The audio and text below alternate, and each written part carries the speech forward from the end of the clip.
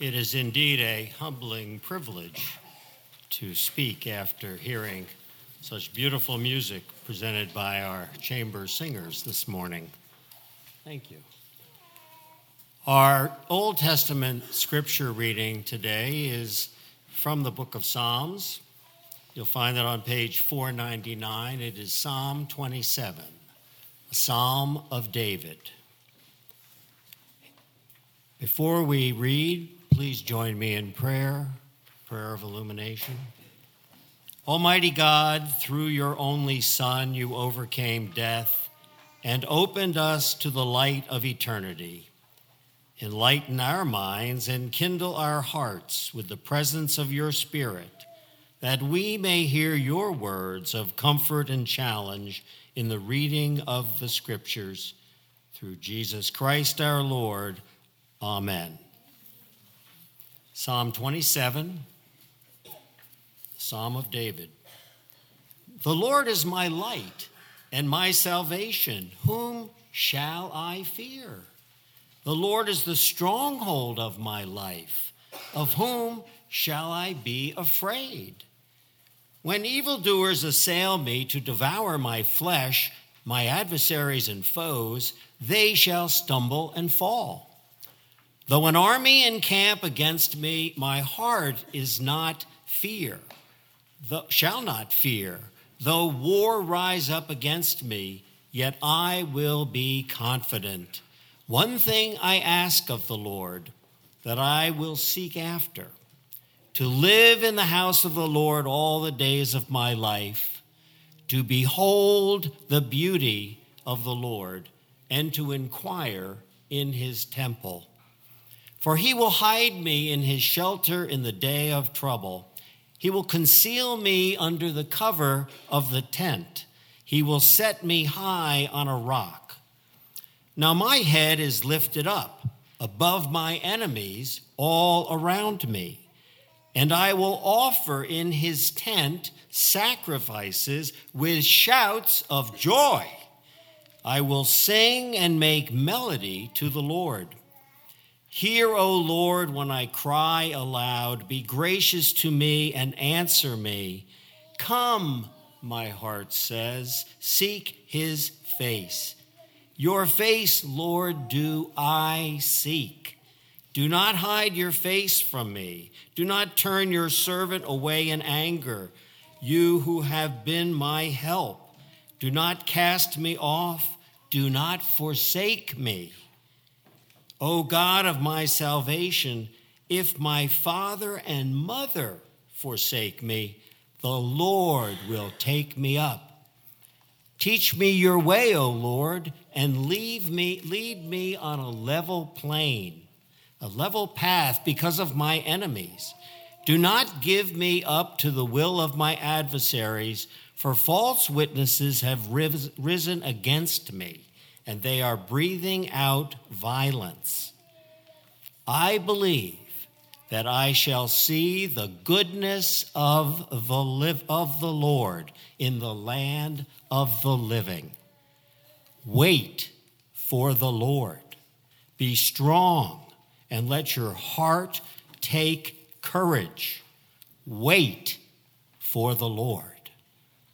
The word of the Lord.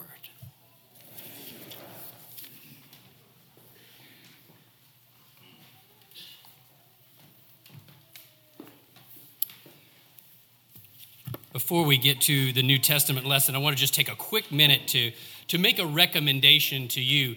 If you can ever position yourself to sit right next to somebody who can really sing, right? It will do amazing things for your self-esteem. I mean, it's like you're driving down the highway and you're slipstreaming and being drafting behind a semi-truck, and like he's pulling you along. And, we're sitting there singing the first hymn and I'm thinking, I am amazing. I mean, listen to me sing. It really does wonders for your self-esteem. So just some recommendations for you. Let's see if we can channel that in some good directions. Our New Testament lesson comes from the Gospel of Luke, the 13th chapter, verses 31 through 35. So listen now for this word that God gives to the church. At that very hour, some Pharisees came and said to him, "Get away from here, for Herod wants to kill you." And Jesus said to them, "Go and tell that fox for me. Listen, I am casting out demons and performing cures today and tomorrow, and on the third day I finish my work. Yet today, tomorrow, and the next day I must be on my way, because it is impossible for a prophet to be killed outside of Jerusalem." Jerusalem, Jerusalem, the city that kills the prophets and stones those who are sent to it. How often I have desired to gather your children together as a hen gathers her brood under her wings, and you were not willing. See, your house is left to you, and I tell you, you will not see me until the time comes when you say, "Blessed is the one who comes in the name of the Lord." This is the word of the Lord. Thanks be to God. So in the 9th chapter of Luke, a key transition in the life and ministry of Jesus takes place. When the days drew near for him to be taken up, the evangelist writes, Jesus set his face to go to Jerusalem. Jesus does not actually enter Jerusalem for another 10 chapters. But until that entry on Palm Sunday, everything that Jesus would say and do would point toward Jerusalem and what would happen there. For a faithful Jew, there really could be no other ultimate destination. According to Scripture, the salvation of the world would begin when the Messiah entered Jerusalem from the east. This is why the area just to the east of the old city, which is known today as the Kidron Valley or the Valley of Jehoshaphat, is still the home of thousands upon thousands of Jewish graves. These are some of the most sought-after burial sites in the world. And the tombs are literally stacked like bunk beds on top of each other. And when salvation comes, these people wanted to be as close as they could possibly be to the heart of the action. From the Bible's perspective, Jerusalem is the epicenter of the world, the navel of the cosmos, the wellspring of the earth, the center and the source of salvation. So with good reason, the Gospel of Luke emphasizes that for the majority of Jesus' ministry, if not for his entire ministry, Jesus knew that his story would end and get its new beginning in the city of Jerusalem. Now, in the verses we read this morning, a vision of this ancient city enters into Jesus' imagination. He has not yet arrived at the city. He is not near the city. He can't see the city, but that city is still on his mind. And in this moment, we are not told whether Jesus weeps. Maybe he does, maybe he doesn't, but he definitely weeps later when he first catches sight of that city on Palm Sunday. And that tearful moment is a reprise of the same themes that we are reading this morning. So as Jesus thinks about Jerusalem and the way that Jerusalem represents the entire world and everyone in it in relation to God, what exactly is Jesus lamenting? And why is Jesus weeping? The first cause of Jesus' lament is power. Worldly power backed by violence. Jerusalem, Jerusalem, the city that kills the prophets and stones those who are sent to it. More often than not, the role of the Hebrew prophet involved speaking truth to powerful people. Truth that was often unwelcome by those kings and powerful people, the people who received the news. Now, false prophets could make a pretty good living, actually, simply by telling those rulers exactly what they wanted to hear. Some of them were literally on the palace payroll. And they could get nice, warm rooms in the castle. They could get good places at these sumptuous banquet tables. But by contrast, the prophets who spoke the truth to men who didn't want to hear the truth suffered in all kinds of ways. Jeremiah, for example, who became known as the weeping prophet, was locked in the stocks and bound in chains.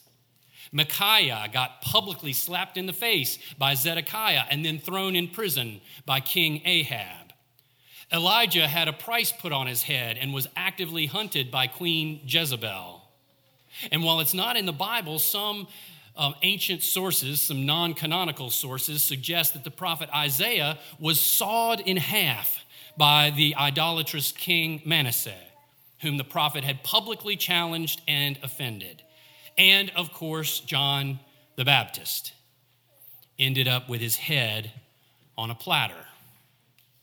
So now people are warning Jesus not to get close to Jerusalem because Herod is hunting him in the same way and wants his head on a platter too. Jesus dismisses Herod, however, as a fox, which was an interesting choice of words and an interesting choice of metaphor. In Jewish culture, the fox was considered to be a clever creature, but only in a sly, conniving, unprincipled way. The fox was linked with destruction. And Jesus clearly has no time for leaders like this. So the first lament of Jesus over Jerusalem is a lament over the way that worldly power had been used and abused to contend against the word of God. And instead of being open to the truth, instead of responding to God's messengers with humility and repentance and gratitude, instead of leading God's people with righteousness and grace and truth, the leaders of Jerusalem had instead used power and violence to ostracize, humiliate, and even kill the messengers of God. So, this sinful preference for worldly power over God's word leads directly to the second aspect of Jesus' lament, which is intense grief over tragic and unnecessary loss. The only other time the Gospels talk about Jesus weeping, he was at the tomb of his friend Lazarus, as I told the children earlier, when Jesus saw Martha crying, and when he realized how other friends and family members were deeply grieving this loss. The Gospel of John says that Jesus himself became greatly disturbed and began to weep. So surely the personal loss of Lazarus played a part, but the Greek verbs used to describe Jesus' reaction go well beyond mere grief to include agitation and anger and even indignation. It seems that what really pushed Jesus to tears was this up-close and personal view of the way that death can crush the human spirit. Right before his eyes, he watched as death, the arch enemy of life, extinguished the joy and the happiness and the health and hope of his brothers and sisters. And he could not help but say to himself, this should not be. It should not be this way. In the same way, I believe that Jesus is weeping this week over the tragic and unnecessary loss that occurred in Christchurch, New Zealand. I think it grieves Jesus that someone would be so full of hate, so unable to see beyond the color of a person's skin or the way that a person might choose to worship, that they would choose to become a mass murderer. I think it grieves Jesus to know that weapons and implements of death still cause so much pain in our world. I think it crushes the spirit of Jesus to see the spirits of so many mothers, fathers, brothers, sisters, and children crushed with such sudden and horrific loss. And I think Jesus had the same kind of reaction as he looked out over Jerusalem. The things that were happening there were not consistent with God's hopes for that city. Jerusalem was supposed to be a place of righteousness, not a place of violence. It was supposed to be a place where the weak were cared for, not where they were abused. It was supposed to be a place where the word of God was celebrated and followed, not a place of idolatry and greed. Jesus looked at Jerusalem and he said in his heart, "This should not be. It should not be this way." And Jesus wept. The third element of Jesus' lament over Jerusalem was the difficulty of commitment. It bothered him. Jesus was frustrated that so few people in Jerusalem had recognized who he was and recognized what was happening in the world. Why couldn't the people of Jerusalem see that God was with them? Why couldn't they commit to God in the way that they needed to in that moment? And I also wonder, and perhaps you have too, whether Jesus may have been weeping at least a little bit for himself. Jesus was struggling, perhaps, with his own level of commitment. Now, I think this is a difficult question for us because we do not like to think of Jesus being weak in any way. But I think we in the church have done a much better job of talking about the divinity of Jesus than we have about talking about the humanity of Jesus. And humans, as we know, have moments. We have moments of weakness. We have moments of doubt. We have moments of uncertainty. Even the most confident people wonder if they are up to certain challenges. And if you remember, also in the Gospel of Luke, the evangelist says that in the Garden of Gethsemane, Jesus went off by himself, and knowing that the crucifixion was imminent, he prayed that God would remove this cup from him, that he would take this burden from him. And then the book of Hebrews says that Jesus, when he prayed, he would pray with loud cries and tears to the one who was able to save him from death. So perhaps part of God becoming fully human in Jesus Christ included a moment, just a moment of weakness, when Jesus wondered whether he really could do all that God needed him to do. The composer Andrew Lloyd Webber wrestled with this very question in his musical Jesus Christ Superstar. In the Garden of Gethsemane, Jesus sings these words, "I'd want to see my God, why I should die. Would I be more noticed than I ever was before? Would the things I've said and done matter any more? Can you show me now that I would not be killed in vain? Show me just a little of your omnipresent brain. Show me there's a reason for your wanting me to die. You're far too keen on where and how, but not so hot on why." And despite these doubts, Jesus knows there is no other way, that he must be taken into the heart of darkness, that he has to walk into the very center of power in order to fulfill his calling. And so he ends by singing these words, "God, thy will is hard, but you hold every card. I will drink your cup of poison. Nail me to your cross and break me, bleed me, beat me, kill me, take me now before I change my mind." When Jesus looked on Jerusalem, the city that kills the prophets, all of these kinds of things had to be on his mind. And even if doubt was present, thanks be to God, it did not guide or dominate his ultimate purpose. Once he had turned and set his face to Jerusalem, Jesus set himself on a course that would require him to confront power and speak truth to power and take whatever power dealt out to him. It would require him to commit himself totally to accept completely the role of servant, to pour himself out completely in love for others, and to drink completely whatever cup God needed him to drink. So Jesus may well have wept at the difficulty of commitment and the fact that it seemed that so few were willing to commit themselves in the way that he was willing to commit himself.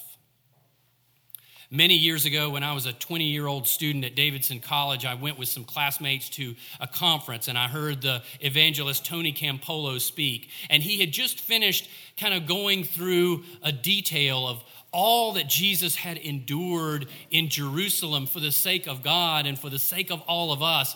And he described the way that Jesus invites us to follow him in those ways, invites us to take up our own crosses, and invites us to give ourselves as he has done. I can't imagine why anybody would say no to him, Campolo said. But everywhere I go, I meet people who believe in Jesus, but say no to him. Jesus never said, I want you to become my believers. Jesus said, I want you to become my disciples. I want you to follow me. Jesus wants us to commit ourselves to him, to commit ourselves to God, to commit ourselves to sacrificial peace, and to commit ourselves to the cause of doing something different in the world. And we cannot do this with our minds alone. If our goal is to be the kind of disciple that Jesus calls us to be, if we want to be more than just believers, then we have to do it with our whole selves. And that means our minds, our hearts, our souls, and our bodies. If there is pain in the world, that is where we have to go. If there is brokenness in the world, that is where we have to go. If there is injustice in the world, that is where we have to go. And I'm not telling you anything that you don't know. We really don't have to go very far. All of those things, all of that was in the heart and spirit of Jesus as he lamented and wept over Jerusalem. Power was being abused in Jerusalem in the same ways that power is still being abused all over the world. Tragic loss was being felt in Jerusalem in the same way that tragic loss is still being felt all over the world. A crisis of faith and commitment was plaguing Jerusalem just as a crisis of faith and commitment is still plaguing our world. And if those problems were going to be solved in this world, if salvation was going to sweep in from the east, and it was going to reclaim and reshape this world, then Jerusalem was going to be the place where Jesus would have to go. The pain of the world was in Jerusalem. The brokenness of the world was in Jerusalem. The injustice of the world was in Jerusalem. So Jesus decided to pick up his cross and walk voluntarily through that valley and enter into the city of Jerusalem. And we cannot fault him for taking a moment and even for shedding some tears to lament the gravity of the enemy that he was about to face for you and for me and for the world. Thanks be to God. Amen.